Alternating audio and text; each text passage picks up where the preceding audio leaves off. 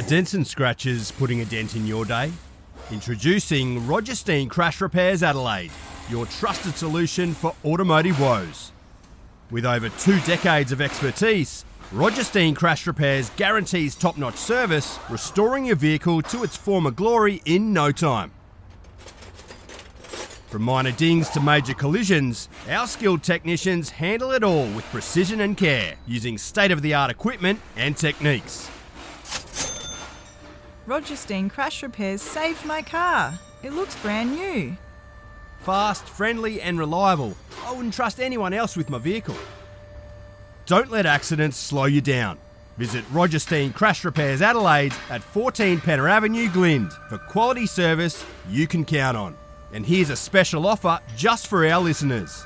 Mention this podcast and receive a $100 discount on your repair. Roger Steen Crash Repairs Adelaide. Excellence in every repair. Previously on the Game On podcast.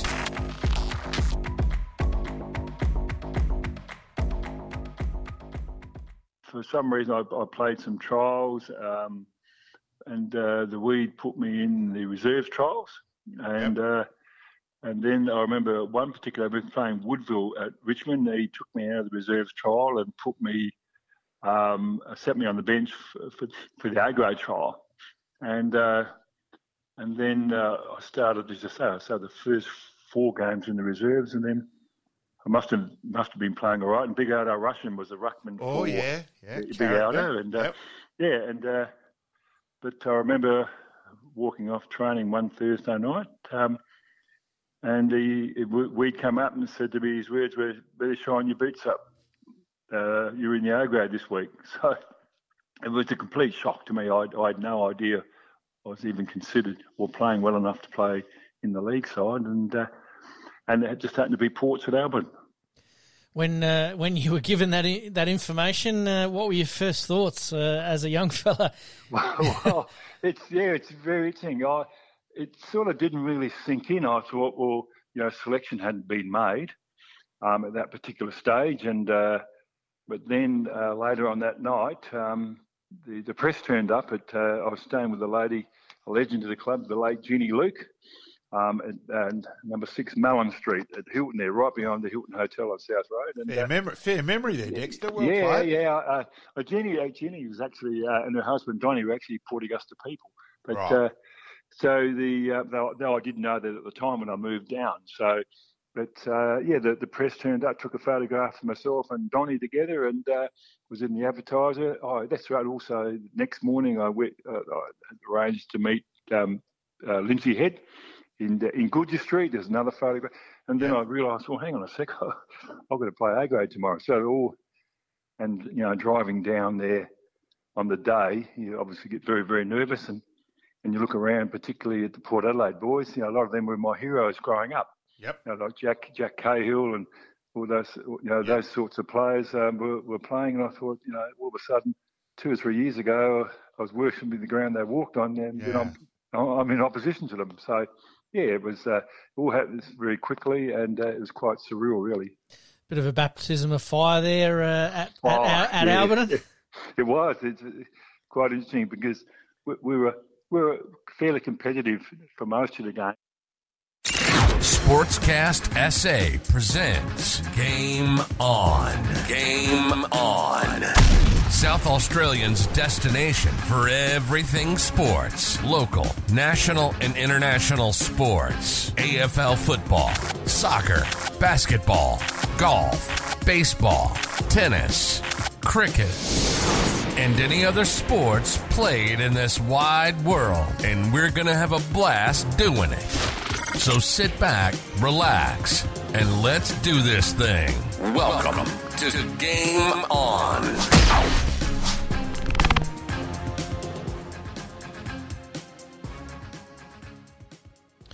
Welcome to Game On. My name's Pete, once again joined by Malcolm and Dexter there talking about his first game, and we were only just mentioning it before we came on air that he's only 15 years old playing a league game. And how good was his memory to quote addresses and all that from back then? Yes. A fair effort.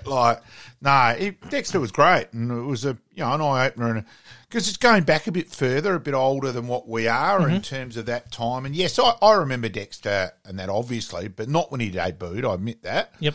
I knew he was the youngest league debut and that sort of thing. But, yeah, it was great to learn a lot more about those times as well. Absolutely. I obviously knew Dexter, the name Dexter, myself personally, from the 84 grand final, which is one of my all-time favourites. Yes. But, his record at West Adelaide is just amazing when we were talking about it last week.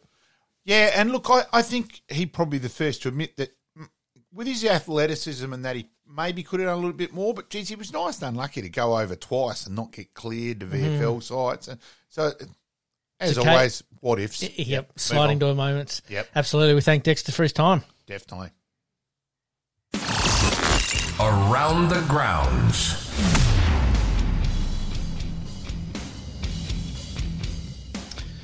Today, mate, we're going to have a look at the horse racing, some AFLW, the rugby league.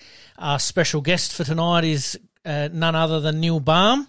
But we'll get started with the AFL. Week one of the finals is complete, but before we go on to that, tribunal decisions during the week that we've got to talk about right off the top. Oh, we had to start with that. Look, for mine, and look, I think and both of us have made our feelings, and I'm very strong on concussion. Like you can't say on the show that we don't treat concussion as a very serious thing. We've had three experts on at various times and that side of things.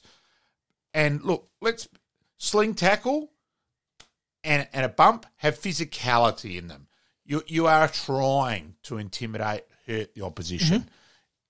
Hey, even when I was playing, that was the goal was you make that tackle stick and make it earn it. That's exactly right. So on that, and we know football's got to change. Otherwise, there will be no football with litigation. Yep. And we know all of that, and I'm really fearful what's to come. But it was an attempted smother. The biomechanist was the one who got him off last night. He blew the AFL guy away. Honestly, he won by 50 goals. Yep. Read it. I followed the transcript really closely last night because I very much had made the point that I felt he had to get off for the good of football. Yep. And he buried the AFL. Now, you have got 0.056 of a second to decide, and people are trying to say he did it deliberately. No, he jumped. And I was really glad that Kane Corns... Now, Kane can go overboard, but we know it's to get clicks on. But this time he was dead serious. Yep. And he was getting really frustrated with Caro where she wouldn't listen and that. And so was Matty Lloyd. And I'm really glad that Kane pointed out that Brayshaw yet again left himself wide open. And he doesn't turn to protect him. There's no basic instinct like you learn as a real kid when you first start playing footy at the age 7, 8 about turning. Yep. With Brayshaw, he left himself wide open again. And I just think it was unlucky. Do I feel sorry for Brayshaw? Of course I do. Absolutely. Of course we do. But it was a footy accident. And move on. Mate, I have to agree with you on every point there. I know initially when I first saw it, it did look a little bit nasty at the time as to how it eventuated, but when you look back at it being a true football collision, really did make the point in the end. And like you said, the biomechanics expert did come along and explain that. Now, he blew the guy. He blew Andrew Woods out of the water. If only some Adelaide supporters would like that for Andrew McLeod a few years back there, that may have made a little bit of a difference. But you're right. It's interesting that you have noted there that Brayshaw didn't protect himself yet. Maynard did protect himself after he knew that he was going to make contact with Brayshaw. He had no alternative. He turned and braced. He did exactly what you should do. Out of that, look, I think Martin for Carlton is probably slightly lucky that it went down from 2 to 1. Yep. But on the gradings, reading it, both myself and another person who does the tribunals and that, both of us were, it's borderline. Yep. I wasn't surprised it went down to 1. Yep. Maynard was probably reckless. So was Martin from Carlton as well. I was surprised that the AFL never took issue with the Maynard one. I think Maynard in the end, that common sense occurred. I, as a football person, extremely worried about Laura Kane. For mine, came in and is trying too hard. She's come into the job and is trying to put an imprint. Relax. Just let it happen. Let it evolve. And yep. I'm sorry. I did speak to a female administrator who I respect greatly, who made the point she doesn't interfere with things she doesn't understand, is not an expert at, delegates that side of it, observes, involved fully in areas where she's her expertise. Okay. Laura Kane's a lawyer, for goodness sake. Wow. Today, to try to say, we'll make changes so there will change for next, just relax. The old term, pull your head in. Yep. Fair call. We can't change all of these things at once because there has been, as we've noted this year, there's been a lot more grey than there has been black or white. Pardon the pun for Collingwood supporters or Port Adelaide supporters out there. But, it's very interesting that you've got to let the game evolve to understand what these issues are and the Scott that was involved with the AFL for the last couple of years. Yeah, Brad Scott, sorry. I knew it was one of the two brothers. He wasn't trying to make too much of an evolution in his, a short space of time. So let's just see how that one plays out. But let's get onto the field, mate. A couple of cracking finals last week in Collingwood and Melbourne. Oh, look, Melbourne should have won in terms of their inside 50s, all that side of things. But the Collingwood defence was fantastic. Look, picking Noble in front of picking Markov in front of Noble was a surprise, but it panned out. They performed as a back six and were brilliant. I just think Melbourne at times too, their ball movement was too slow. Put it in the air. Why not kick it to a space? Mm-hmm. You've got Pickett, you've got Fritsch. Try that. Yep. And I totally agree that they telegraphed a little bit too much at times. Yeah, and just move it quick. Play a bit of chaos ball. Is that a case of Melbourne missing a few forwards that has sort of created that little bit of predictability rather than unpredictability? Petty and Melsham getting injured has been absolutely vital. Harrison Petty, and it's funny because at Nord we considered him more of a forward than a backman. Yep. Then he's gone over and played mainly down back, goes forward, kicks six. Another game had another impact where he went late, kicked a couple, and looked like, hey, he could be the one. And we were all hoping that as Nord people. Yep. And then gets injured. So, they look just a bit down and out in terms of their injuries up forward. But if you get that much of the ball in your inside, even just get it to ground, boot it in quick, get it to ground, etc. I did note that Matty Lloyd was talking about on one of the footy shows during the week that Gawn's kicking a little bit too much at the moment, should be handing off to a Petrarca. I know it's a split-second thing, and I know Max is trying to get that ball going forward, but Collingwood were just picking him off left, right and centre, weren't they? Yeah, I think in that they didn't give it and run and carry that 5 to 10 meters, to get it over a line. I thought they were just too obvious. Yep. It made it very easy to set up against. They're going to have to change it pretty quickly because they've got another match this week, and we'll talk about that one in a minute. Carlton and Sydney. This was a bit of a... Closer than expected. Yes. Sort of went back and forth quite a bit, didn't it? Oh, look, and McCartan, I thought was ridiculously lucky to play. I thought that was farcical that he got off the McAdam one. Mm-hmm. But lucky to play, beat Curnow, and then Mackay's missed 2 goals from a combination of 7 metres. It's a fair effort. That it's missing less than from you and I are away. Just about it was crazy. It was crazy. Under 10s miss from that close, but. And so that they were probably a little bit lucky. Blake Acres was fantastic for Carlton. Yep. Walsh has had an average year with injury and that. But he may have hit the finals running. And we've talked about this previously, that you've only got to have a month of pretty good football, and Carlton have been on that sort of train for the last month and a half, and they showed it against Sydney. But again, bad goal kicking cost games. I mean, Sydney kicking 9 goals, 14 really did cost them. Yeah, and look, every game, Melbourne's goal kicking, Port's goal kicking, particularly in the first half, like... The typical Port supporters, it's Hinkley's fault. Well, Port missed 6 set shots from under 30 metres out in the first half. Yep. Now it was just crazy. Absolutely.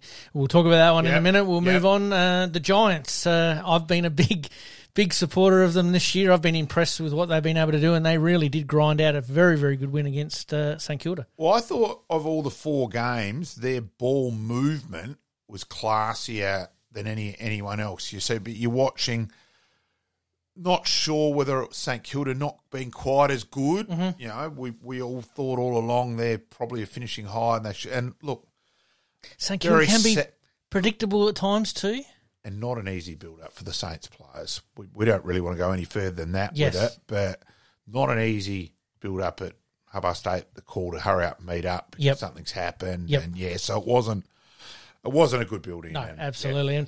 And like we said, St Kilda, as far as talent-wise, you know, they've got some talent, but we didn't necessarily see them making the top 8. So Ross Lyon's done a very, very good job. I think he's done a fantastic job. With what he's had available at times throughout the year. Sensational job, because I think their last few picked are probably lucky to be on a list on some of them, and they're playing regularly. So I thought St Kilda, where they finished was, And GWS, conversely, you know, new coach, new style, but sort of tapped into a little bit of the old style, and they look like they've got their mojo back. Yeah, and look, I think we thought, they've lost Taranto, lost Hopper. Is that going to expose them in the midfield?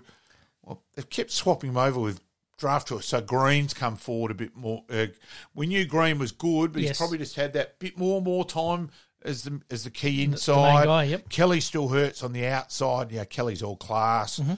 Whitfield's come back. Like, he had an average, he looked like he was going to be probably the best running wingman, half-back, receiver, run, class, carry in the comp. Probably fell away with injuries and, off-field problems as well. He turned up at someone's house to avoid a test, as we know. Yes. Let's probably leave that one away a bit more as well.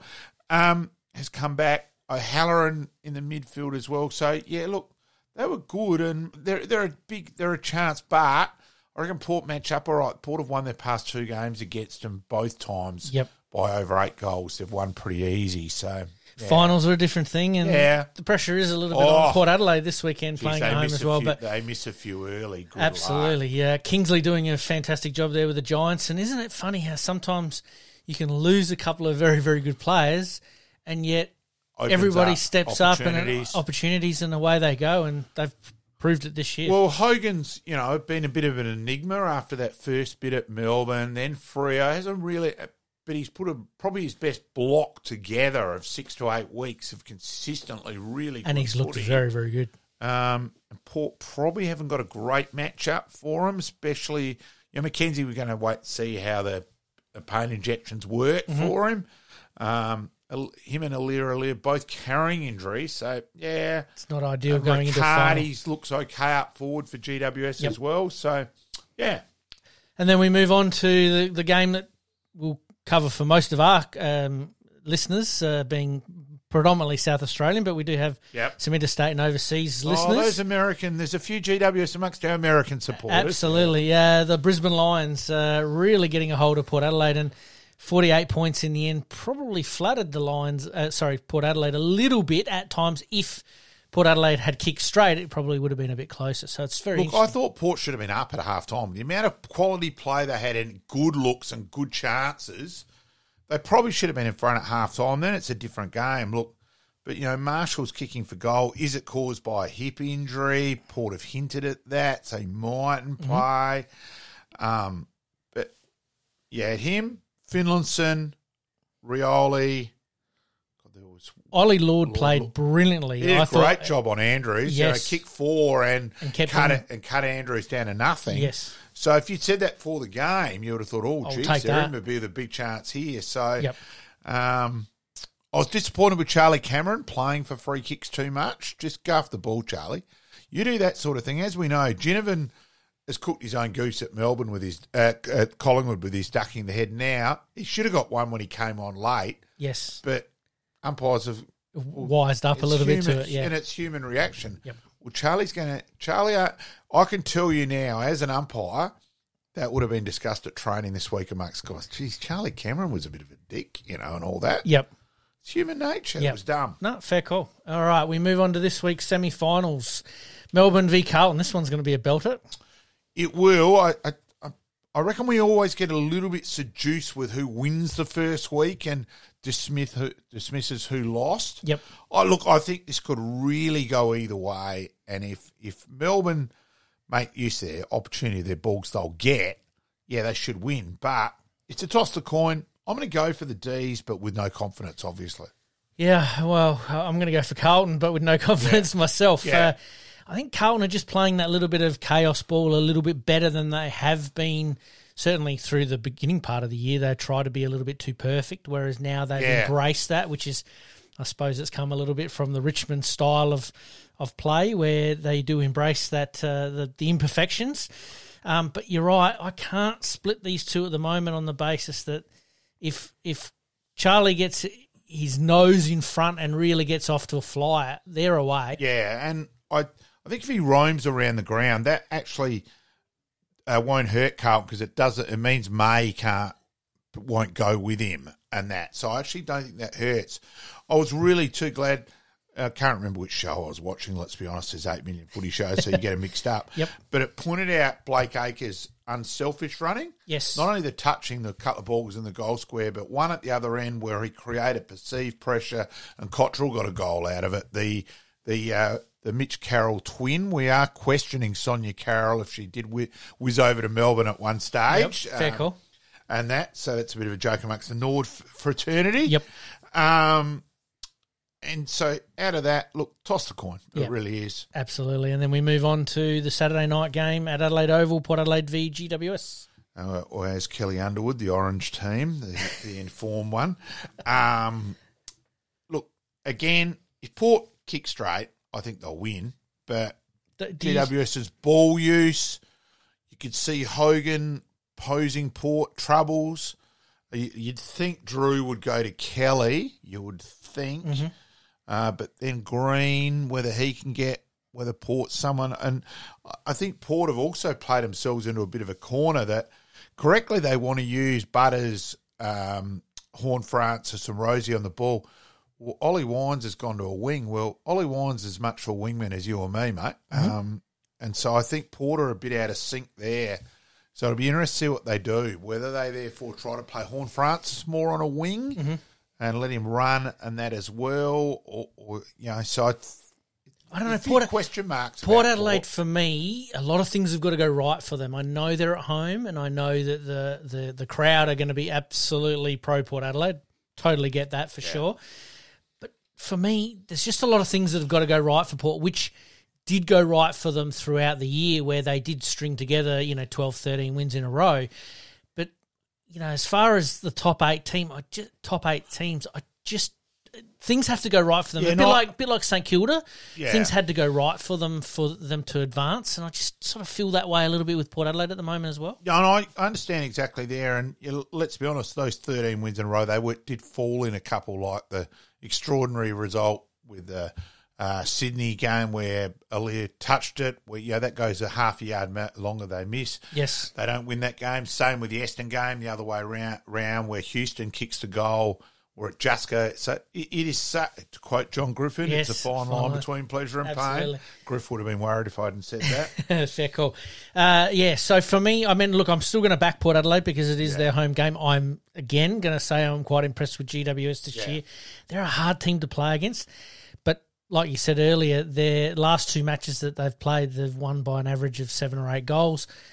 But finals do funny things to people. Oh, look, if GWS get on top early, that Port crowd, and they make some errors, they'll lead them alive. Yep. So, out of that, I do give GWS a chance, but I'll tip Port. Port Adelaide, fair call. All right, let's move on to the SANFL. Some qualifying finals this week between Sturt and the Bulldogs, and for 3 quarters, this was an absolute belting game. Yeah, and it was. I was standing with the Centrals, with Greg Smith, who we've previously had on the show, with Smithy and a few of the Centrals guys there, and I thought it was going to go to the wire, but Sturt's pressure in that last quarter was fantastic. Their tackling was just first rate in that last quarter, and so it was an anticlimactic finish, unfortunately. Mm-hmm. Central's doing very, very well to get this far. Start of the season, we weren't quite sure what to make of Central's, and they've unearthed some talent out there. But Sturt, Marty Matner, once again, really has them firing at the right time of the year. And like you said, Central's as a club too. Let's praise them there with all 4 grades. You had their 18s and 16s highest finish for over 20 years. Mm-hmm. The 16s in the grand final this Saturday. Sunday. I'll certainly go 9:15 start. Mm-hmm. So I'll be there early. Probably go and look for Shane Edwards and say hello there. Yes. And their women's program winning the flag under Ben Hunt. Yep. And Shelby I've met Shelby now a couple of times with Smithy in the last couple of weeks. Mm-hmm. So as a club, they're on the fantastic improvement. Harry Grant wins I know we've got that on later. We do, yes. Yep. So they've had a great year overall.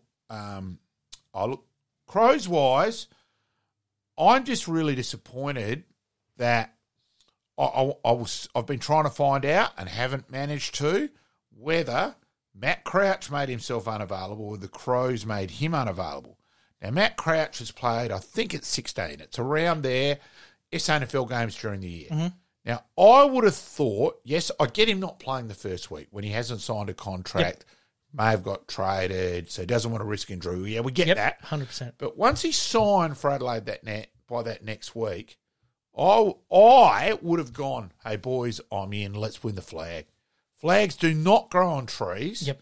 I admit, Nathan Van Berlo, 2017, I caught up with VB because I watched that game, the prelim final between Sturt and the Crows, and it's still to this day the most bizarre game of football I've ever watched.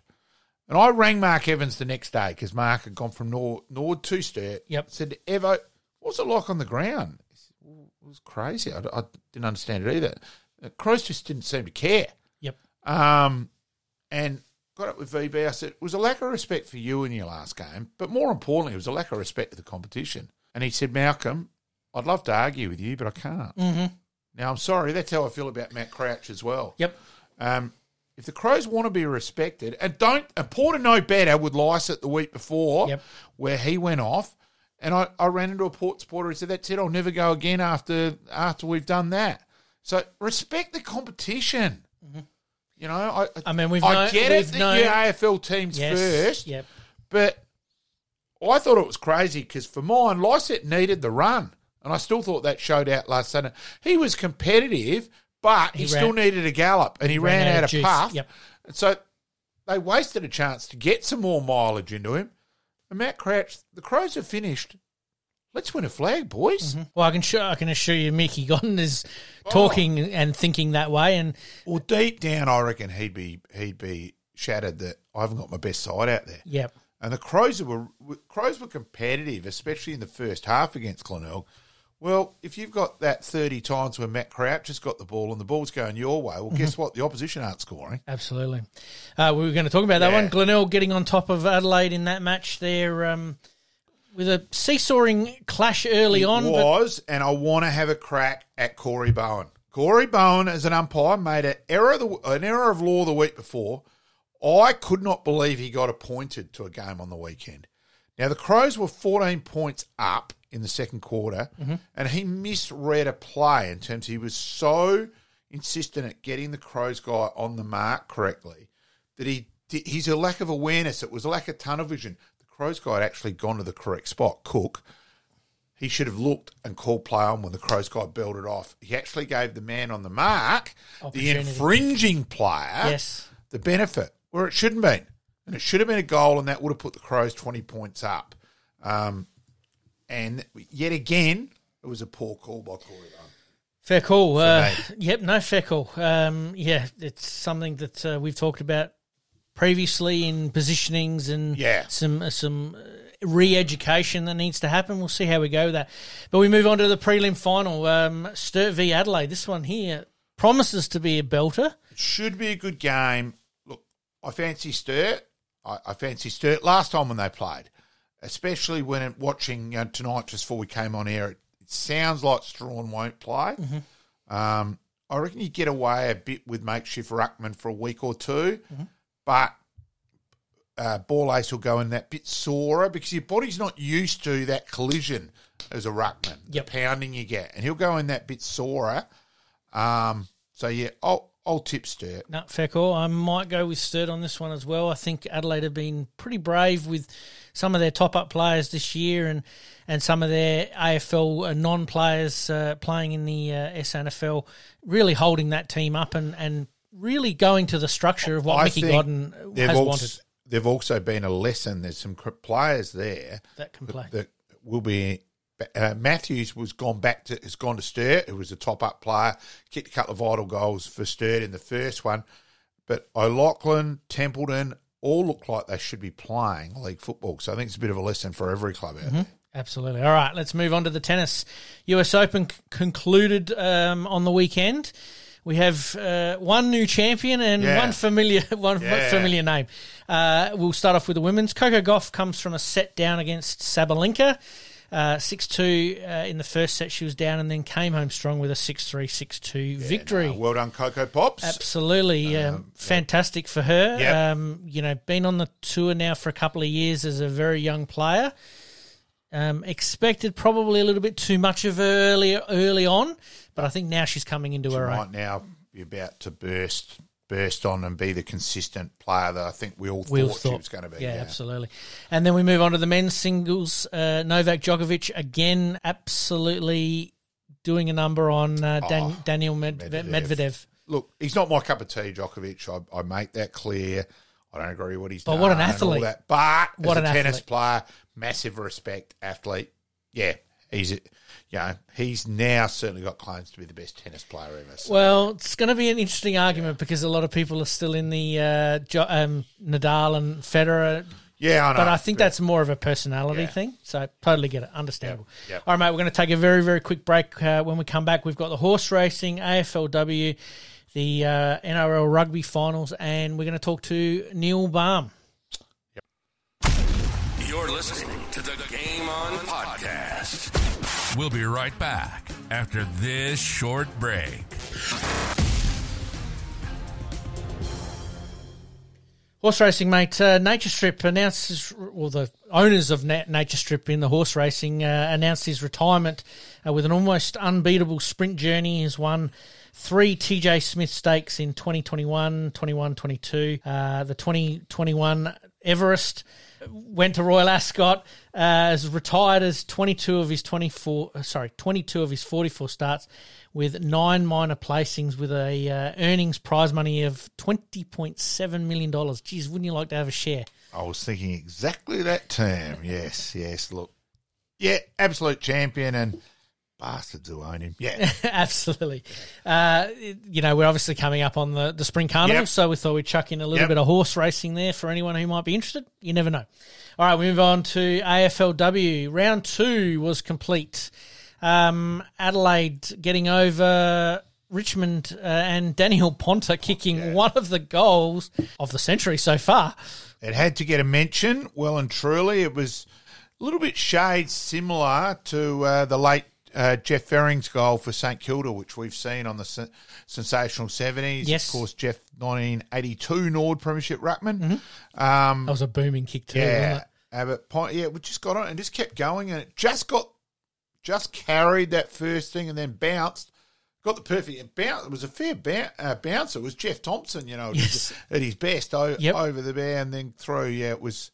I admit I was at the Payneham Tavern at last Friday night at that stage, and there weren't many of us there, but we did make a bit of a noise there. Absolutely.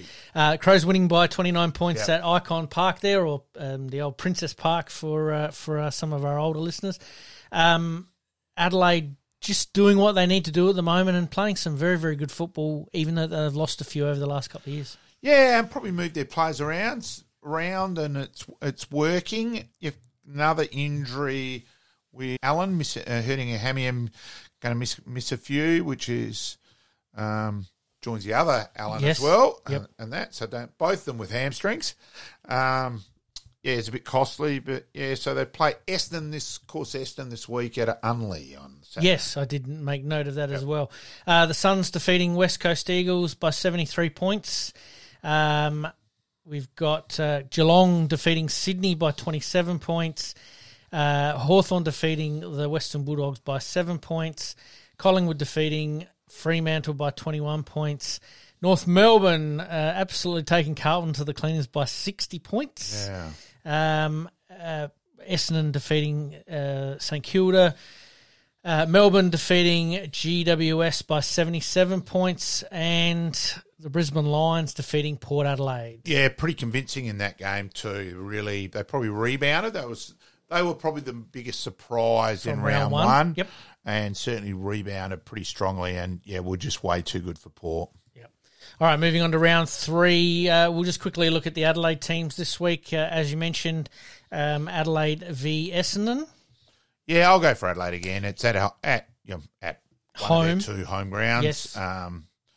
And that's so yeah, I'll go for Adelaide. And Port Adelaide heading over to Melbourne there to play St Kilda down at Moorabbin. There's probably a chance in that game. St Kilda haven't been overly convincing either, and lost Shearlaw and a couple of players from last year. So I'll give Port a fair chance in that game. You probably still got to tip St Kilda, but I think that's toss the coin. Absolutely. I reckon the 2 games of the round so far for me would be Adelaide v Essendon, 3rd v 5th, and North Melbourne v the Cats, 1st v 4th. So got some ladder shaping games. So it'd be interesting to report back on that next week. All right, let's move on quickly to the NRL finals.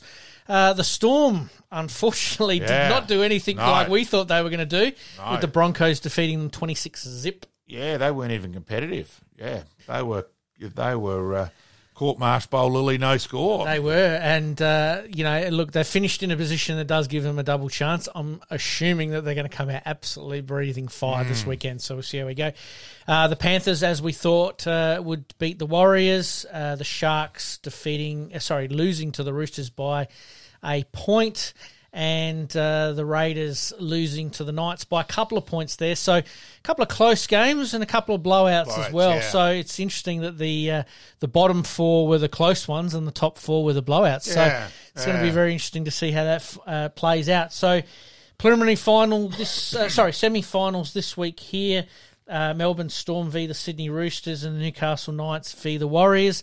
Look, like the AFL, generally the team that finishes higher does rebound pretty well. I'm going to back both the Melbourne Storm and the Warriors this week. And, let's see how this one plays out, because I think the Storm are going to be ready and raring to go. Yeah. So. No, you'd expect them to rebound. If they don't, then it's could be the end of an era, but we've made that mistake before where we've thought it's the end of an era and it hasn't happened. So. Yep. All right, let's take a very, very quick break. When we come back in our Past Players, Past Legends segment, we've got Neil Baum.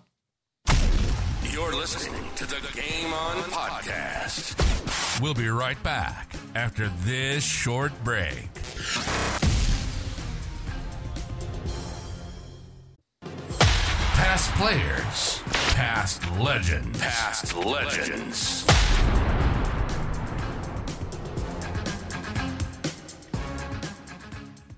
And tonight we are privileged to have Neil Baum on. Of course, 1970 to 1979 at Richmond, 159 games, 229 goals, dual premiership player in 73-74. Barmy will shoot me for that mistake. In terms of that, look, I like this line from Mike Sheehan, where Mike says his reputation as an enforcer undermines his true worth as a player. Dual premiership ruckman forward, kicked 229 goals, including 55 and 72. Mike named Neil as number 16 of his top 50 Tigers. For me, that describes it pretty well. Of course, more importantly, 13 games for Nord, 22 goals. Dual premiership coach at Nord. Great to have you on board, Barmy. Pleasure to be here, mate. And probably your most courageous thing, you survived the lift with me back from Tanunda a couple of weeks ago, Barmy. So. Exactly. I'm not even going to go there on that one there, but mate, obviously doing a little bit of research. I'm a mad Nord man myself, but you obviously want to be prepared for some of these interviews. And born in Perth, mate. Tell us your time in Perth in your early days there for some of your junior football. Oh, well, I love playing footy. I played for Mount Pleasant in the old days, and they were the Tigers. Would you believe that? It's a bit of irony. Wow. Yep. And then went to Wembley, and they were black and white. So I've been everywhere. But and then I played for Subiaco. I was lucky enough as a 16-year-old to play a couple of games or 4 games for Subi as a 16-year-old when Hayden Bunton was coach there. And my first ever game of senior footy was against Polly Bloody Farmer. So how do you reckon I went? My mails, you've always been played yourself down a bit on that one, Barmy, and I find that fascinating too. That so you've played 4 games there as a kid, including doing quite well against Polly. Then you end up going. Your father gets transferred at his employment to Victoria. Let people in, because probably everyone's not quite aware. Collingwood were making a play for your dad, but. Let everyone know how Richmond convinced you to get you on board. They were a bit smarter about it, Barmy. Oh, they were very clever. As it turned out, we landed at Essendon Airport in those days on January the 4th, 1969, and Richmond was there. Jack Dyer was there to meet us, along with Alan Schwab and Graham Richmond, and I think Ronnie Carson was there too. We're neither here nor there, but they just came. There was no plan for that to happen. And so both Ian and I were the players, and we were very excited by the fact that they were there to meet us. Collingwood had worked pretty hard on the old man to convince him that Collingwood was a good place to go to, but I think they probably forgot about us a little bit. But Richmond were very clever because Alan Schwab said to both Ian and I after a few days in, he said, if our boys are going to the Gold Coast next week for a pre-season trip, if you sign, you can come. And we said, where do we sign?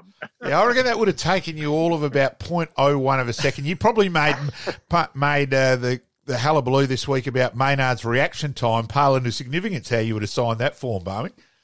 Oh, no, it was we're from Perth. We've just turned up to Melbourne. We'd never been to the Gold Coast. We thought this is not a bad place to go. So, yeah, we were pretty easy to get, I must admit. But it was the best decision we ever made, to be truthful. So Richmond have been wonderful to me.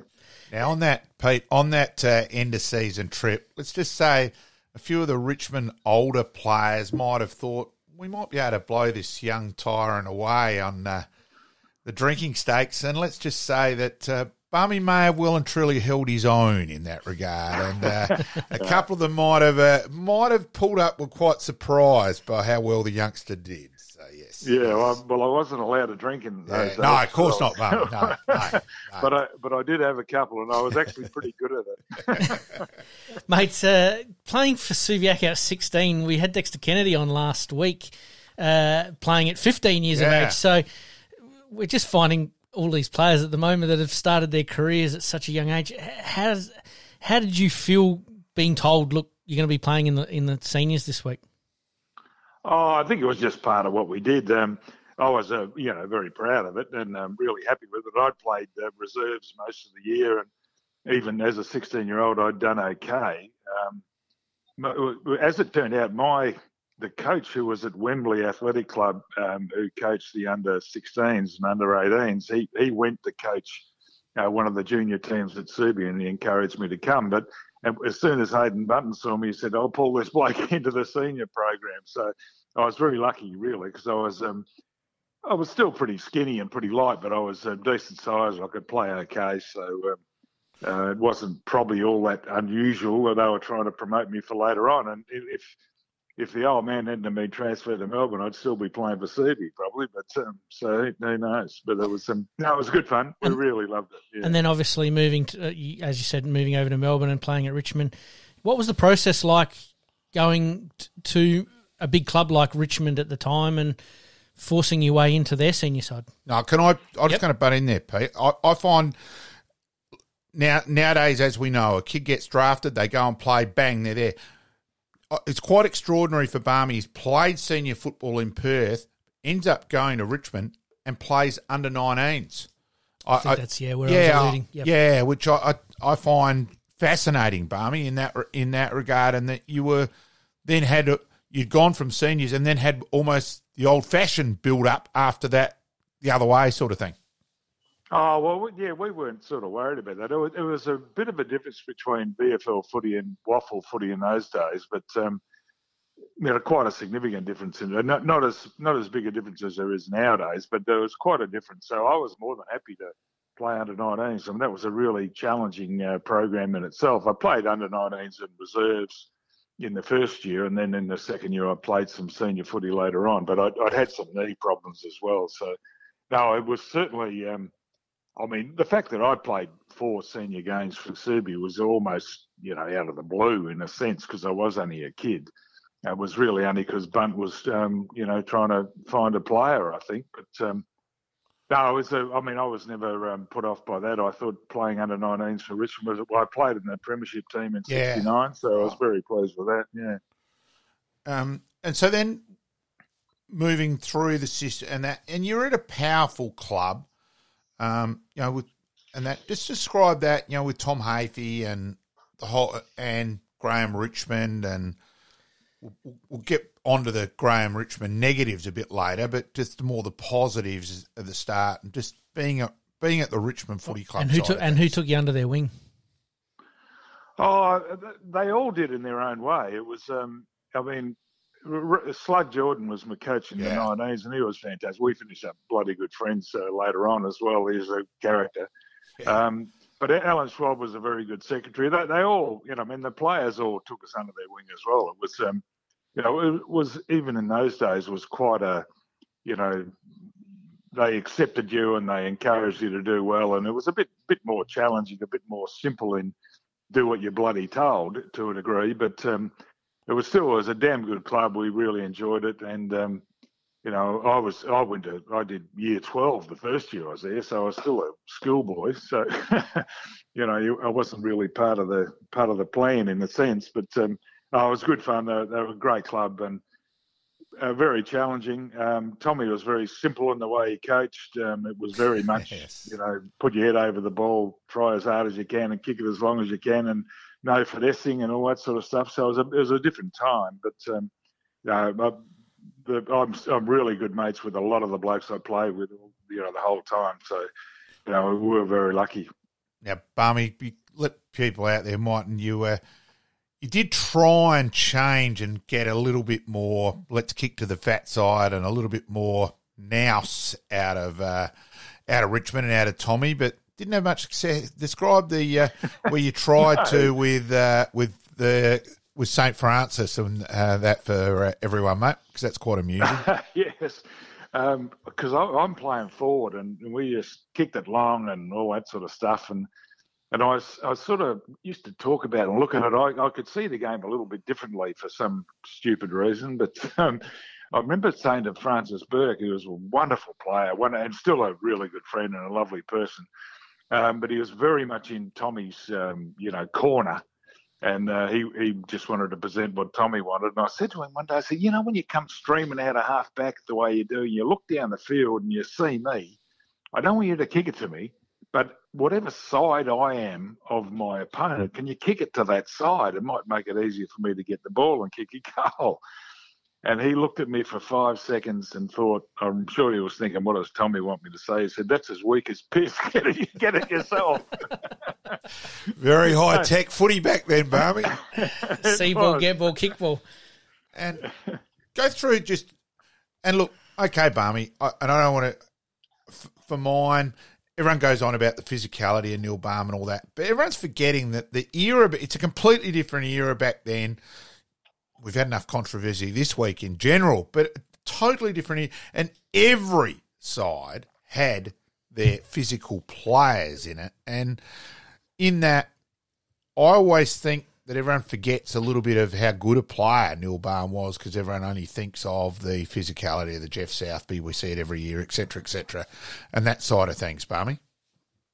Yes, well, it was a funny time because I was talking to the Carlton blokes the other day because a bloke called Dan Eddy wrote a book about the 72 and 73 grand finals. It was quite interesting. So I've had actually some time face to face with the Carlton guys who actually are quite, we get on pretty well to be fair. But when you look back at it, it was I felt that I had to impose myself on the opposition because that was the way I saw the game, and that's not really my nature. I'm not really an aggressive, nasty person, but as a player I was. But I never did it as a. It was never never angry. It was just what I felt that I had to do. And finally, the Carlton blokes say that the worst thing Carlton ever did was trade or transfer Ricky McLean to Richmond. Because Ricky was mad. He was a lunatic. And I did sort of learn a fair bit from him. And they said the reason that was the worst thing they ever did because he taught me to be an assassin, which is a bit cruel.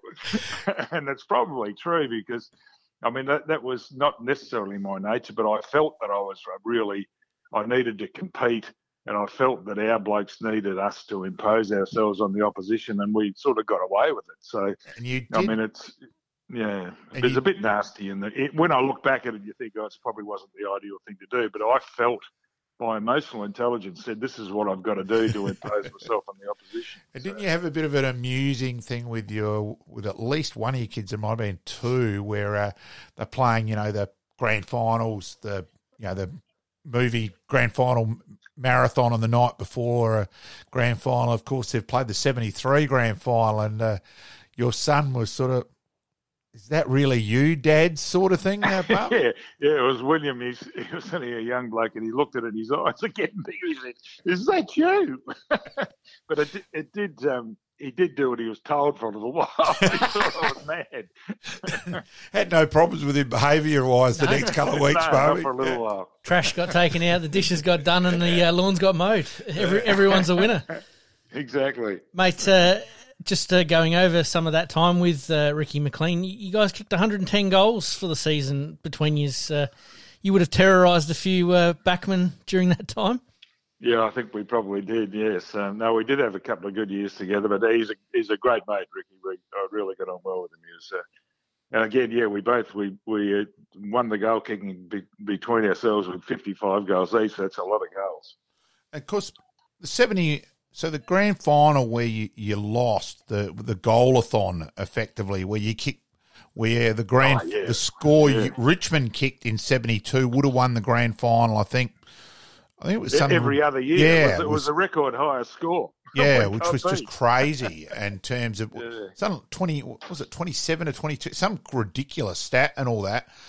But then they kicked 20. They kicked 28-9, and we kicked 22-18. Yeah, 22 we've lost. And so, but 73 then, in terms of the retribution and just, okay, we're not going to let this slip. So the rivalry between Carlton and Richmond at that stage for the number one spot was pretty incredible overall as well too. Oh no, it was. They were a terrific club, and I got nothing but respect for them. They were wonderful, but they were. They knocked us off in 72. We didn't defend. We didn't take our defence seriously enough, I didn't think, and we genuinely all committed ourselves to the fact that we weren't going to let it happen again. And which is probably why we behaved the way we did, or certainly I behaved the way I did, because we just weren't going to give them another shot at it. And in those days, you sort of got away with a lot more things. The umpire, there was only one umpire, and they could have it on the footage, but that was never taken into account later on. So you got away with a lot of things. So, and we felt that.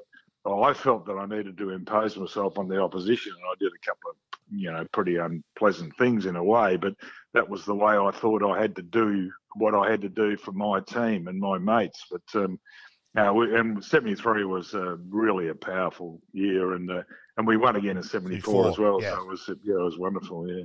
So you were a dual premiership player by the age of 22 as well, Barmy. So I think people there are forgetting that. You were still a kid to a large extent, especially as a big man, and had obviously a very, very successful time already, Barmy, sort of thing. Yeah, so I mean, the sad thing for me as a player is that I finished at 27 because my knees were buggered, but it was hard work. But because we had a crazy pre-season in 79 where they made us run up these crazy hills, and that finished me forever. I don't think I've run since. Or no, a little bit.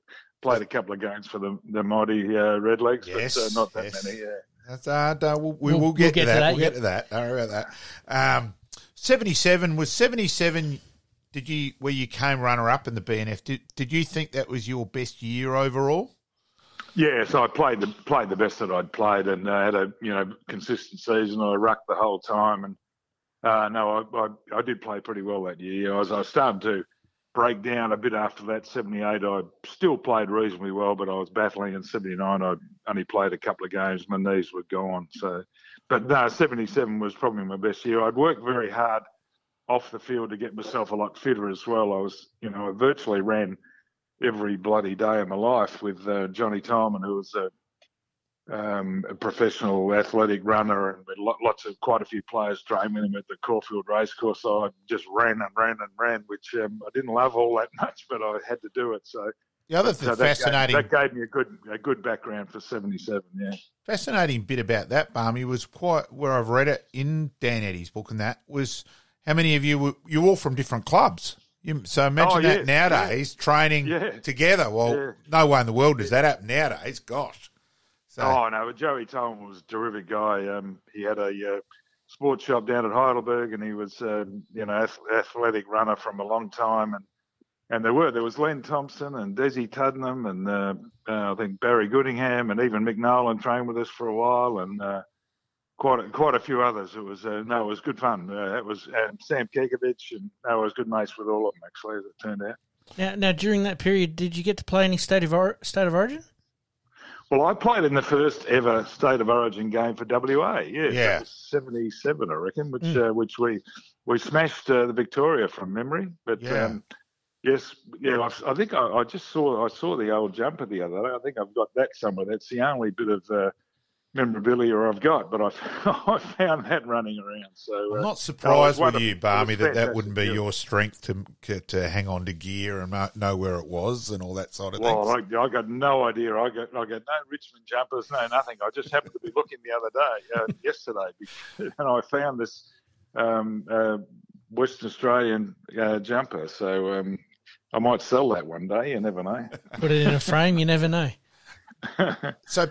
A couple of other points with the Richmond side of things. On the negative side of it, like Richmond, where it was almost bloodletting, and like as we talking about Brian Wood getting a phone call from another club and him going, well, how in the hell have you got my number? Well, Graham Richmond gave it to me, and things like that with losing Rains and Cloak, and Richmond they really managed to end that era a lot earlier than it should have due to their own stupidity almost. Incompetence.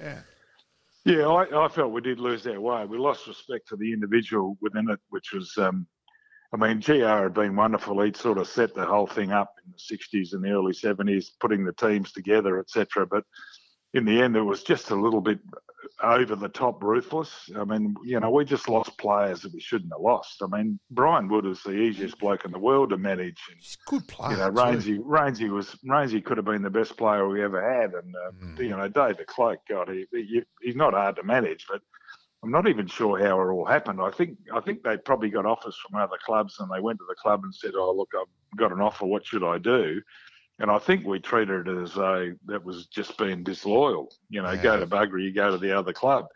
We'd already sold Brian Roberts and Jacko and Teaser to South Melbourne for Johnny Patura and all that sort of stuff. And we're saying, well, where's the mateship here? We belong to each other. We shouldn't be doing this sort of thing. And it certainly, I think they certainly went mad, and then for a long, long time, Richmond struggled to overcome it, because when in footy, it's very much about people looking after each other and caring for each other. And if the organisation doesn't, automatically the players won't. Because if you don't give someone something, they won't give it back. And I reckon that's what we lost. And it took a long time to recover it. But fortunately, they finally did in 17, and we've won a couple of flags since then, and it's all pretty good. We're in a really good place culturally now, but we had a long time when we were struggling. Is that a case of a lot of the Victorian clubs still thinking old ways rather than embracing the new and the change?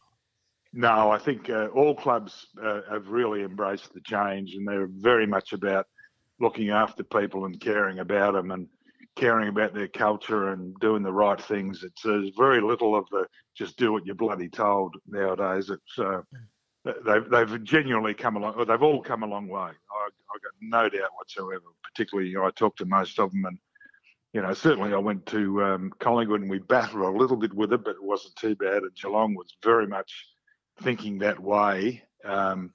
And certainly Richmond was as well, and even more so now. So I think nearly all the clubs are very much about how to look after people. And you still have to make the hard decisions. There are times when you have to sell players, and there are times you have to make decisions on that, and you need to do that. But mostly it's about encouragement and help and support rather than just, do what you're bloody told, or if you don't do what you're told, you're out of here sort of thing. Yeah. So, yeah. No, they've genuinely come a long way. Now, Barmy, on some influences on you, I've always found Barry Richardson's role with you in your career fascinating, and just give us some other big influences there. And obviously Barry Richardson was part of how you ended up at Nord as well. Yeah, well, Bones has always been a great mate. We've always thought the same way about footy. There's another way. There's more to it than Tommy thought, and a few of other things. So he's been a big influence, and he's still a very good friend. But I was very lucky that as a reasonably young bloke, I was appointed by Nord to coach them, and it was a huge risk from their point of view because they all thought I was mad. Well, no, all the people thought, this sort of play is crazy. But as it turns out, I wasn't actually, and it was the best thing I've ever done going to Nord, because I was also kind of intellectually, I sort of knew what footy was about, but I was also still prepared to learn. Yeah. And there's no doubt that South Australia had a different view on footy, and particularly the Wally Millers and even the Johnny Wynns and that sort of stuff had a different view on how it was played. And I was, rather than just coming in as coach and saying, go to buggery and do what you're told, I wanted to learn what they had to teach me. And Wally's been an enormous influence over, my footy thinking, and Winnie as well, and even, Glenn Rosser and Bruce Winter to a degree. And Staz. Lots of, and Staz particularly, yeah. So it was, lots of them really helped me enormously. I mean, because I always remember there's a beautiful line that Tommy Hayfield used to come over and play in the Australian Championships in 73, 4 or whatever. And Tommy was interviewed one day and they said, well, what do you think about Adelaide, Tommy? And he said, oh, beautiful place, Adelaide. He said, but there are a lot of South Australians here. Which meant that we all thought that South Australians did think differently, and they did. But a lot of it was very positive in the footy because it really went to the next step. I mean, the Jack Oatley thinking and all that sort of stuff was a step above what people in Melbourne were doing in a way. And I was lucky enough to sort of recognise that and get to learn from it through the Wallies and the Winnies and Stazzers and that of the world. So I was very lucky because it gave me a different view of footy. I still had the Richmond take on it. I still had the competitive take. I still had all that. But there's a different way of doing it. Do you give a handball? Do you, where do you go? What position do you take? And all that sort of stuff. There was a lot to learn out of what they did in SA. Oh, look, and I thought it was fascinating too, where it was a night in the Red Leafs club, with your appointment, and it's what in the hell have Nord done? They've appointed, Neil Baum. That was in 1980, wasn't it? 1980, yep. They appointed that thug. Well, I probably, because I was lucky enough that Wally had organised Alan Killigrew to coach us at Nord High. So Wally had turned up, was there every Saturday, and I was already doing things at Nord then, raffle-wise and helping out, so I knew Wally anyway. But I thought, well, hang on, Wally's appointed this Neil Baum guy. He can't be that crazy and all that. And honestly, that night, there was trepidation in the room, but Barmy, you won over people pretty quick, your personal side, and it was pretty early on that everyone thought, this guy's okay. Oh, look, funnily enough, Killer coached me for a while at Subi, as it turned out, and I sort of knew him all. But, it was a risk that the club had taken. But certainly, I know Sheeds and Barry Richardson had both spoken to Nord at the time, and they both recommended me to Wally, etc., as a reasonable bloke to do the job. So I had a few people in the corner who were looking after me. I'd not really thought about coaching at all. I thought I'm just going to work like a normal person now. But I was really loved the fact that I was able to coach Norwood. And I came here and we started our own business, the business that I'd worked for in Melbourne as well. And it was, I don't know how we did it. We finished up running a factory with 60 or 70 people working for us, and I ran a footy club, coached a footy club, and had a family. I don't know how the hell did we do it in those days, but it was wonderful. I really loved my time in Adelaide, and particularly at the Norwood Footy Club. And I think in 1982, Barmy, we didn't start well, but as you said, you were prepared to listen, and it was Bruce and Stazza and that going, well, Barmy, we haven't got a Royce Hart at centre half forward. We've got to change things up a bit here. And from there, I think everyone forget that Norwood came home like a train, and we were bloody unlucky. Hugo getting injured at work of all places when he was having a really good, strong year, especially at the end. We end up with having to play a kid, Nick Walker, in the ruck against a bloody strong Port side in the grand final, where we come from the elimination final, and we were. And Michael Taylor played one of the great individual games, where he took Russell Ebert to the cleaners. We nearly got up in that GF. Oh, in 80, yeah, absolutely. We did a great job. But Kingo was wonderful, wasn't he? He was one. He gave you absolutely everything. But he was a beautiful guy, lovely fella. But and it was interesting too, because he came to me and said, "Oh, the Melbourne teams want me to come. What should I do?" And everyone's saying, "Oh, we got to keep him." I said, "Well, no, mate, it's good for you. Let's go and do it." So I think I set that up as well. That people realise that I wasn't just there for us and me. Well, we were there for them. We wanted the individuals to, if they get something out of it, let's help them. I mean, Kingo goes and plays in Melbourne, and that doesn't help us at Norwood, but it does ultimately because he's one of ours. Yeah, and we've got to look after him. We've got to help him, and all of our kids know that we're going to help them. We're going to help them do what's good for them rather than just what's good for us. I think I was kind of ahead of my time in a little way about that. I accepted. Let's look after the people rather than just look after the organisation. And then, of course, 81, the unluckiest and weirdest game of football where at quarter time in the prelim final against you could actually feel the wind changing. It was unreal that it changed exactly at the quarter time break. It was bizarre. It was awful, wasn't it? But that's Footy Park for you, though. Oh. Yeah, that would happen down at West Lakes there. It was a weird game. Yeah, it was, but that's all part of it. You got to learn from all that. Unfortunately, we were able to do a couple of things the next year, and we're very proud of what we did in 82. I must. Yeah, it was, and we came home in 82 where we were convincingly the best side. Look, the qualifying final.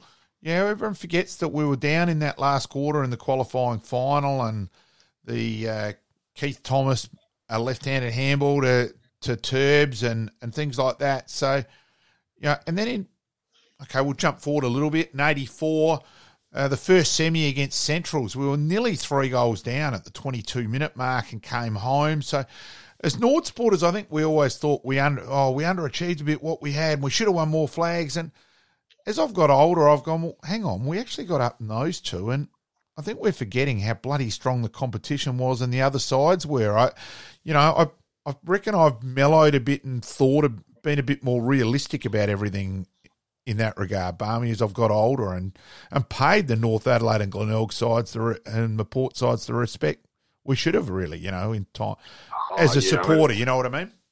Yeah, we're very selfish in the way we think. We only think our own way, but we also know that. To win a flag or to win a final even is a wonderful effort because everyone's doing their best. They're putting everything in, and it's very hard to predict who's any good and who's not. But we always believe in ourselves pretty strongly, so we always had some chance. But we did some great stuff. I was very proud of my time at Norwood, I must admit. The 84, obviously, year obviously didn't go as planned. You'd like to be doing a little bit better. And when did you get a bit of a sense that things were starting to change and go in your favour and then really carried all the way through to the grand final? Oh, I'm terrible. I think we're going to win every week always. So I'm over positive. But I mean, it's so far back that I can't really recall the real detail of it all, but I just know that just a little bit by bit we were believing in ourselves a little bit more. It was a wonderful, exciting time. It was wonderful to get up that year, I must admit, but I can't quite recall all the simplicity of it and the intricacies of it, but I reckon I can, Barney. It's something to be proud of. Well, it's a pretty special year. I mean, considering he'd been there in 82 and disappointment of 83, and then coming from 5th in 84. I mean, there's just got to be so many wonderful memories with so many wonderful players during that period.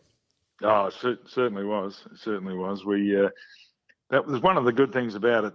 I think the relationship between the coaches and the players in those days, that the boys did take responsibility. They said, yes, it's our turn and let's go. So it was wonderful, really quite wonderful. And, some of the good fun times we had, and, like I'd never forgotten the day of the Red Leafs Club where Winnie noticed Ashley Porter in the corner, and Winnie's throwing a clipboard or something on the ground, and he said, I've had a guts full, bloody bears going to Port. And he stormed out, and all he did was walk around the corner to the other door in the blue room, and Porter was walked out, and on the back page of the news on the Monday, button to Port, and Winnie just pissed himself. Yeah, as we know, Winnie's one of the great practical jokers, and he just stitched someone else up again. He didn't mind doing that, but I was lucky that as a kid I barracked for West Perth in WA, and Winnie played for West Perth, so I remember the great JF Wynn playing from then, and then all of a sudden I come back to Norwood and he's there. He was, and we're still bloody good friends. He's a lovely person. A great man. Now, a bit mad in the best in a possible calculating way. Yes. Yeah, very good. He's wonderful. Now, it'd be remiss if we didn't make mention of the 84 grand final, the opening bounce, or the national anthem. Now, let myself, and probably Malcolm already probably knows this, but let the listeners in. Was it a bit of a preconceived plan that you were going to ruffle a few feathers of Port Adelaide just to put them off their game a little bit? Well done, Ian Stazanowski and Greg Nicholson. Yes. Well, we did want to do that, but it was Staz more than anybody else, because he'd played on Timmy Evans so many times. So he's spent all week with Craig explaining to him, what he might say about whether he had sex with his sister or whatever he said. I don't know what he said, but I don't mean that, but you know what I mean. Yep. And so clearly Craig's sort of been well planned, and Staz is there. He's happy with it, and for the first time ever, they've had everyone in position when the poor girls trying to sing the Advance Australia Fair, and they're blowing in the goal square. It was and then the cameras come onto me, and I'm smirking. Smiling, yes. They're assuming that I actually set it all up. Well, I actually didn't, but I would have if I had known. I think the other bit too, that where we were a supporter, we're going, well, he is Barmy's brother. What will Craig do here? So there was trepidation there, thinking and all that. But honestly, Craig just did it very well, and readily admitted where he said, "Well, hang on, I'm standing as a superstar. I had to do something for my own." And he just sucked him in beautifully. Doesn't get any bigger than that, does it? And Tim got reported for striking him. Yeah. It turned out. So that was, we felt even better. And the first 10 minutes of that game were just unbelievable football from both sides. But I think the whole game was. Well, the whole game was, but the first 10 minutes just had that intensity that just typified a Norwood Port rivalry. Was it a little bit like that between Richmond and Carlton and Richmond and Collingwood, or? Oh yeah, no, there is. I mean, there's always that. It's wonderful, really. Certainly Richmond and Carlton, we were very much. We used to beat Collingwood most of the time, so we felt happy with that. But Carlton were much more challenging than that. All sides are hard to beat, but you love playing against some, and I think the Norwood Port stuff will always be a wonderful part of South Australian footy. Were you aware of that rivalry before you took on Norwood as a coach? Oh, no, really. I didn't know much about SA footy at all, no, but it didn't take long to find out. Yeah, absolutely. I've always loved the way where Barmy, you've stuck up for South Australian footy, Barmy Barmy used to be on a spot with Kevin Bartlett on a Friday morning, and I rang up once and said, Barmy, how would you compare the late Jim Teal, the late great Jim Teal, and Craig Kelly as players? And Barmy's replied, well, Malcolm, you're probably better qualified than me. You've seen more. I've said, well, I consider Jim Teal the better player. And Barmy's gone, yeah, well, so do I. And within about 10 minutes, the switchboard's full with, how could you say that? And, he's a Collingwood premiership centre-half-back, and Barmy's gone, I know it'll shock a lot of you Victorians out there, but there were a hell of a lot of good footballers in South Australia who could have played VFL footy and didn't, and that. And I still say that Nord's side in general back then, and several of the other South Australian sides at that stage, would have been more than competitive in the VFL. We probably just lacked a couple of tall guys and maybe a little bit of depth on the list. But overall, we would have been more than competitive. Oh, no doubt. And people like McIntosh and Ace and Teal and Warhurst even, et cetera, et cetera, et cetera. We had some, Kingo obviously went across and played, but, Ned was one of ours too. Kelly was one of ours too, Tony obviously. Francis, et cetera. Remember, I convinced him not to go to Port Adelaide and come to us. It was wonderful. That's right. Yes, yeah. Because his dad played for Port. Our SA footy was always very strong. There's no doubt. And again, I was living it, so I loved it, I must admit, yeah. And then, 11 years at Nord, finals in every year, Barmy. You then went and was the inaugural coach of the Woodville and West Torrens club combined. And, Darcy Evans makes the point that you were the perfect person for that role because it did need a really good communicator to get those two clubs together. And, you bit there where Bruce went with you, and then, of course, Bruce coached the premiership side there in 93. Yep. Your enjoyment there in terms of Woodville West Torrens as well, Barmy. Spoke with Barmy for a very, very good length of time. We're actually going to split that interview into two because we've gone a little bit over time tonight. What can you say? Absolute legend of the game. And, as we mentioned early on, again, another young player starting his league career at 16 years of age and still involved with footy now today and making an impact. Oh, look, and it's a great privilege, to get Barmy on it. And look, I spent a fair bit of time with Barmy, and he's great. He just treats you as an equal and that. And look, one of the statesmen of the game, legend, awesome bloke. It's a privilege to have called Neil Barmer mate. I can ring him anytime. I generally probably speak to Barmy. If it's not every week, it's every couple of weeks, and then he'll ring me to check on someone over here. And, he's just a quality person. Absolutely. And for me, first time that I've spoken to Barmy, so it was an absolute pleasure and a highlight for me. Happy days.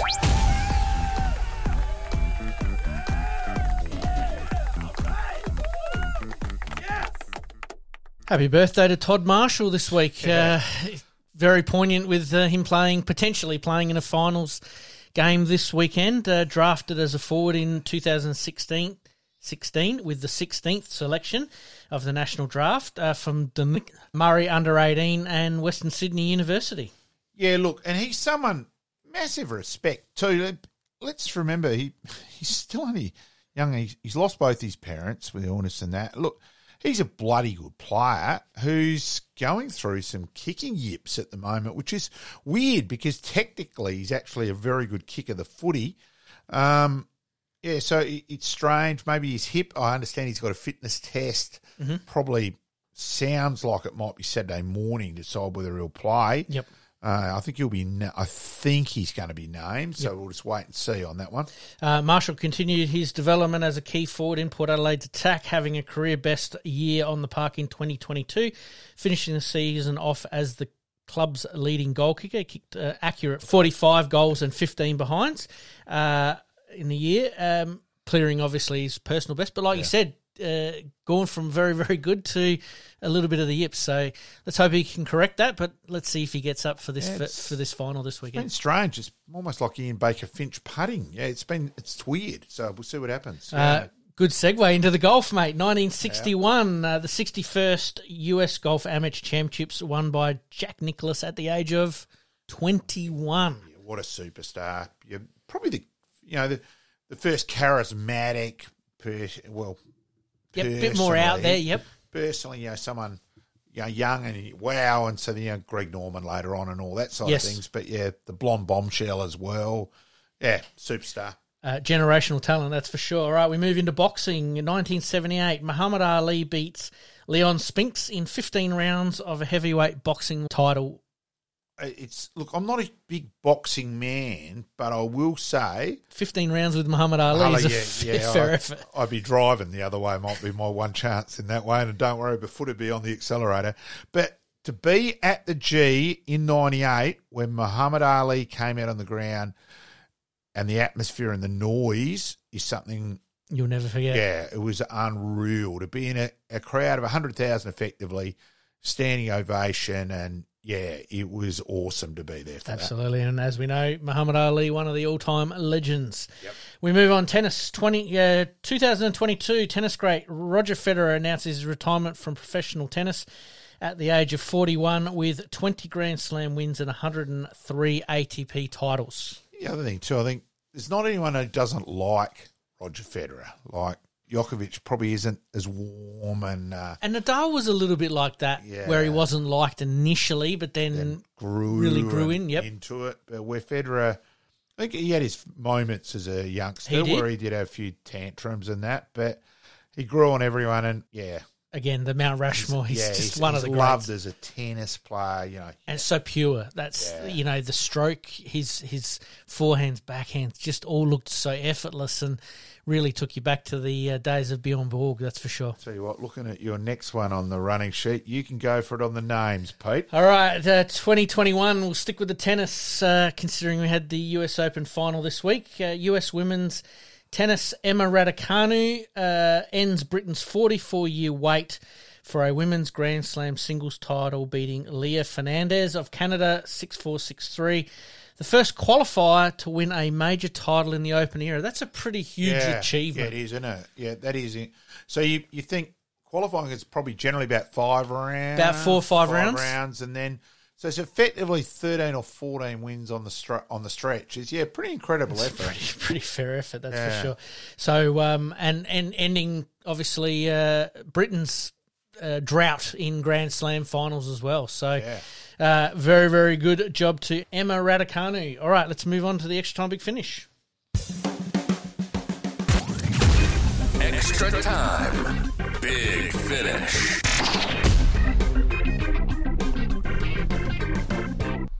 All right, we start with the SANFL. We did forget to mention it a little bit earlier, but congratulations to Harry Grant from the Central Districts Football Club for his Magarey medal on Monday night. But Nick Rokar coming in very close second. I admit, I'm very glad he didn't lose by 1 vote because he only got 2 votes last round. Jacob Kennelly got 3. Again, that was the game against the Crows. And, I can't believe he didn't get the 3 votes in that game. Look, I've always thought it weird as an umpire that an umpire's award's the most prestigious because there's games you walk off as an umpire, you had no idea. Mm-hmm. So I've always thought that's weird, but that's footy. That's how it is, yep. Obviously, some Hall of Fame inductees.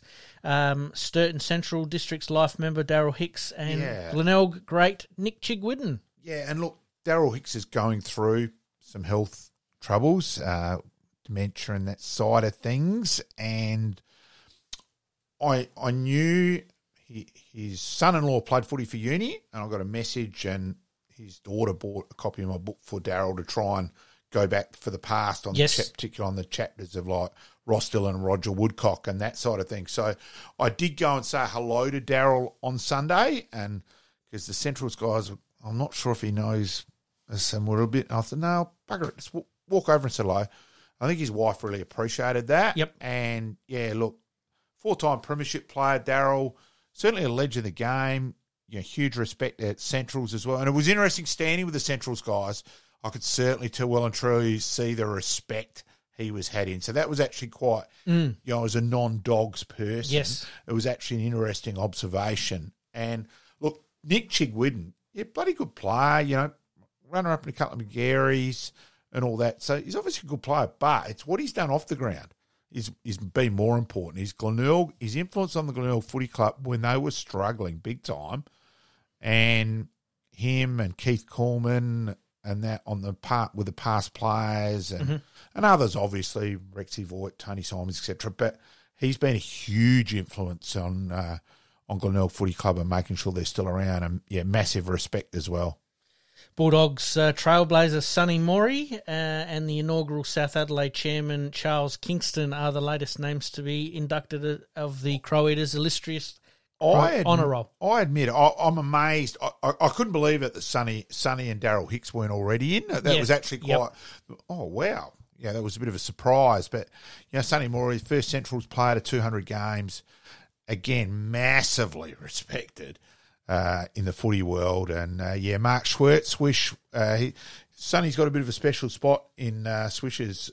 With Swish and Rabs Douglas and a few of the Centrals, and Carls and a few of the Centrals boys. So, rap for Sonny and, more than overdue. Absolutely. All right, we move on. Cricket. Marnus finally showing a little bit of form. Yeah, Charles Kingston there is interesting too, is his political side as well, and then the first South bit. So it's quite incredible that it's going back right to the start. Yes. To come through now. So it's an interesting one how his name got recommended. I think it's great, but clubs may need to nominate these things. I'm not quite sure how that works. I'll chase that up actually. Absolutely. All right, we move on to cricket. Marnus finally showing a little bit of form. Yeah, isn't it funny? Yet again, he comes back in as the concussion substitute. Just how effectively he started his Test run, gets 80, then 100 in the next game. Yeah, so it's incredible how his career works in that way. It's almost like he gets that little bit of a break, sort of releases the shackles a little bit, comes back in and starts playing some very, very good cricket.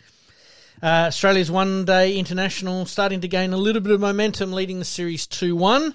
But another batting collapse this morning really hurt the Aussies, and this seems to be their Achilles heel, where they are losing wickets in the middle order. A little bit, but they were chasing 300 plenty, so you need sort of everything to go well at that stage. And look, they did get away. They were 1 for 100 odd. And look, Dave, if you bat properly from here, you still should get up. So it was a bizarre run out with David Warner where his boot came off. Yep. Yeah, so that was strange. Yeah, look, but again, just another. I'd like to see Alex Carey get some runs. Yes. That's probably Kez needs a bit at the moment, but it's another one. Just hurry up, get to the one-day World Cup, will you? Yep. Yeah, fair call. Yeah. No worries. AFL, Razor Ray to miss the finals due to a back injury because of the bounce. I knew you'd like this one. Yeah, look, I admit, as an umpire, I wasn't good at it and all that, but I've always thought it's ridiculous that why have we got a skill in the game that has nothing to do with the game that you've got to have to perfect to umpire it? Have you ever left a game of footy and gone, shit, how good were the bouncing today? Yeah. It's ridiculous. Just throw the bloody thing up. Absolutely. We'll stick with the AFL. Some trade requests. Yeah. We haven't heard too much from the Crows yet. I'm assuming that's because of their SNFL side still being in the finals. Yeah. There may be something that needs to happen there, but I'm sure they're working behind the scenes. But Port Adelaide, a couple of trade requests. Zerk Thatcher officially asked for a trade from Essendon to Port Adelaide. And Jordan Sweet has asked to go to Port as well. From the Bulldogs. Yeah, so they're in demand a bit at the moment. Port's interesting. But on the flip side of that, we find out today that Brody Grundy looks like he's going to nominate Sydney as his preferred destination and not Port Adelaide. Can't work out why he didn't do that this year. I still can't understand why he went to Melbourne where they've already got Gawn, where Grundy is a first ruck, or a first ruck. So that was bizarre. I think the lifestyle sort of suited Grundy a little bit more than coming back to the fishbowl of Adelaide, although Melbourne can be quite a fishbowl, but then again at the same time there's a million teams there as well. So, very interesting to see that Grundy has chosen Sydney as probably his preferred destination. I'm sure we're going to find out that in the next day or two. All right, we go back to tennis. Simona Halep has been officially rubbed out for 4 years. Through her doping ban, which we did sort of allude to a few weeks ago. We weren't sure how that was at. We do now know that that is going to happen. And a rival's come out and said that, well, my Wimbledon title should be awarded to me. My runners-up should be awarded as a winner. It's hard to argue with, too. It's like Raylene Boyle as well. And, Lance Armstrong. Yeah. Raylene was a guest speaker at Nord one night. And I actually wasn't there. Ended up chatting to her. And, it's hard to argue with. It is hard to argue. It's going to be interesting to see how that one plays out. All right. As we do each week, a little bit of fun to finish off. Trade, re-sign and retire. I've got Adam Treloar, Jared Lyons and Cam Guthrie. I'll retire Jared Lyons. I'll re-sign Cam Guthrie and Adam Treloar. Why not send him to a fourth club? Why not? He might end up at Brisbane. He was seen up at the Gabba, but he's good mates with Dunkley. So it's always going to happen that they're going to support each other. For me, I can't argue. They're the same three that I came up with as well. So we're on the same page there. Yeah. All right, and we finish off the good, the bad, the ugly from this week, mate. We'll start off with the good. Good in terms was the competitiveness of the final series. Enjoyed that. Probably I think the Hall of Fame inductees as a SA footy nut. Yep. The surprise a couple of them weren't already in was great as well. Look, for mine, the ugly bit was the Farskell bit of Maynard. I don't believe he should have even gone to the tribunal. Mm-hmm. Thank goodness common sense happened. But, I will say the bad for the week for mine is, and I'm really worried about... For mine, it was Laura Kane grandstanding and wanting to be noticed and trying too hard. And, I'm worried that she doesn't get it and just is looking way out of her depth. Yep, fair call. My good for the week was the AFL finals starting, but the crowds to sell out both MCG nights was unreal. I mean, you've got some powerhouse teams there, but... Crowds still turned up, even up in Brisbane there. They packed the joint as well. I'm assuming that this weekend here in Adelaide there won't be a seat left in the house either. So Liam Robinson from Nor went along. He said the noise when Carlton's last goal, he says the loudest noise you ever heard. Well, we've had to wait 10 years, mate. Yeah, but I did say, well, surely when number 26, which is him obviously, kicked the winning goal against Port, that it was louder, and he laughed at that. And I said, well, I'm sure the scoreboard was louder, and he replied back, there's no doubt about that, Malcolm. Fair call. My bad for the week was probably the tribunal sort of being a bit up in the air, a bit like you, that... a football collision is a football collision. Yeah, all right, it didn't look good, but you've got to take into account some of those nuances of the game that have been around, and we did talk about it with Barmy, that have been around for 168 years or however long it's been. It's very hard to change that as well. As I said, the intent is different. You're not there in a smother to it. So it was just an accident. I don't understand how anyone can't see that personally. And my ugly for the week is probably one of the better umpires not being available for the finals because of back injury, because he can't bounce the ball, which is unfortunate. I think Razor at times does grandstand a little bit, but at the same time, he is a very, very good umpire. And not to have him available. I get that, but I hate when he puts himself before the game, and that's where he loses, mate. Yeah, fair call. All right, mate, it's been a huge episode. Once again, we spoke with Barmy for a very, very good length of time. We're actually going to split that interview into two because we've gone a little bit over time tonight. But we do thank Barmy for his time. We probably could have talked for another hour, to be honest with you. What a privilege to have Barmy. We spoke to him for probably 80-odd minutes in the end. What a privilege. Absolutely. And once again, as per usual, we promise to do better next week. Thanks, mate. In this crazy world we live in, we all need the distraction. Enjoying the show? Like, rate, and subscribe. Hook up and connect with us on social media at Sportscast SA. We'll see you next time on Game On.